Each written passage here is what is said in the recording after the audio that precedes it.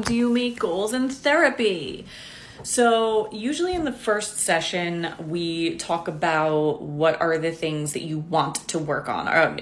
Obviously, you're coming to therapy for a reason, right? You're not just coming here because like you want a new best friend and you feel like paying for it. That's ridiculous. So usually we start with where you're at. Why are you in therapy?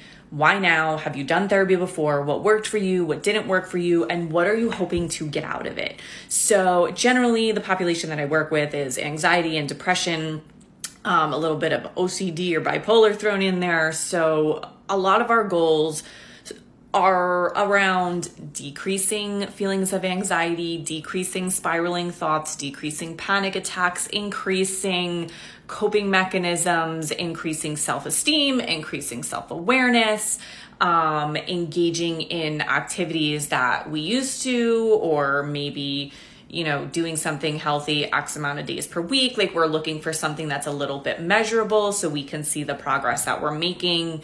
But ultimately, it's really just whatever my client wants to make as their goal because it's their therapy. Shortcast Club.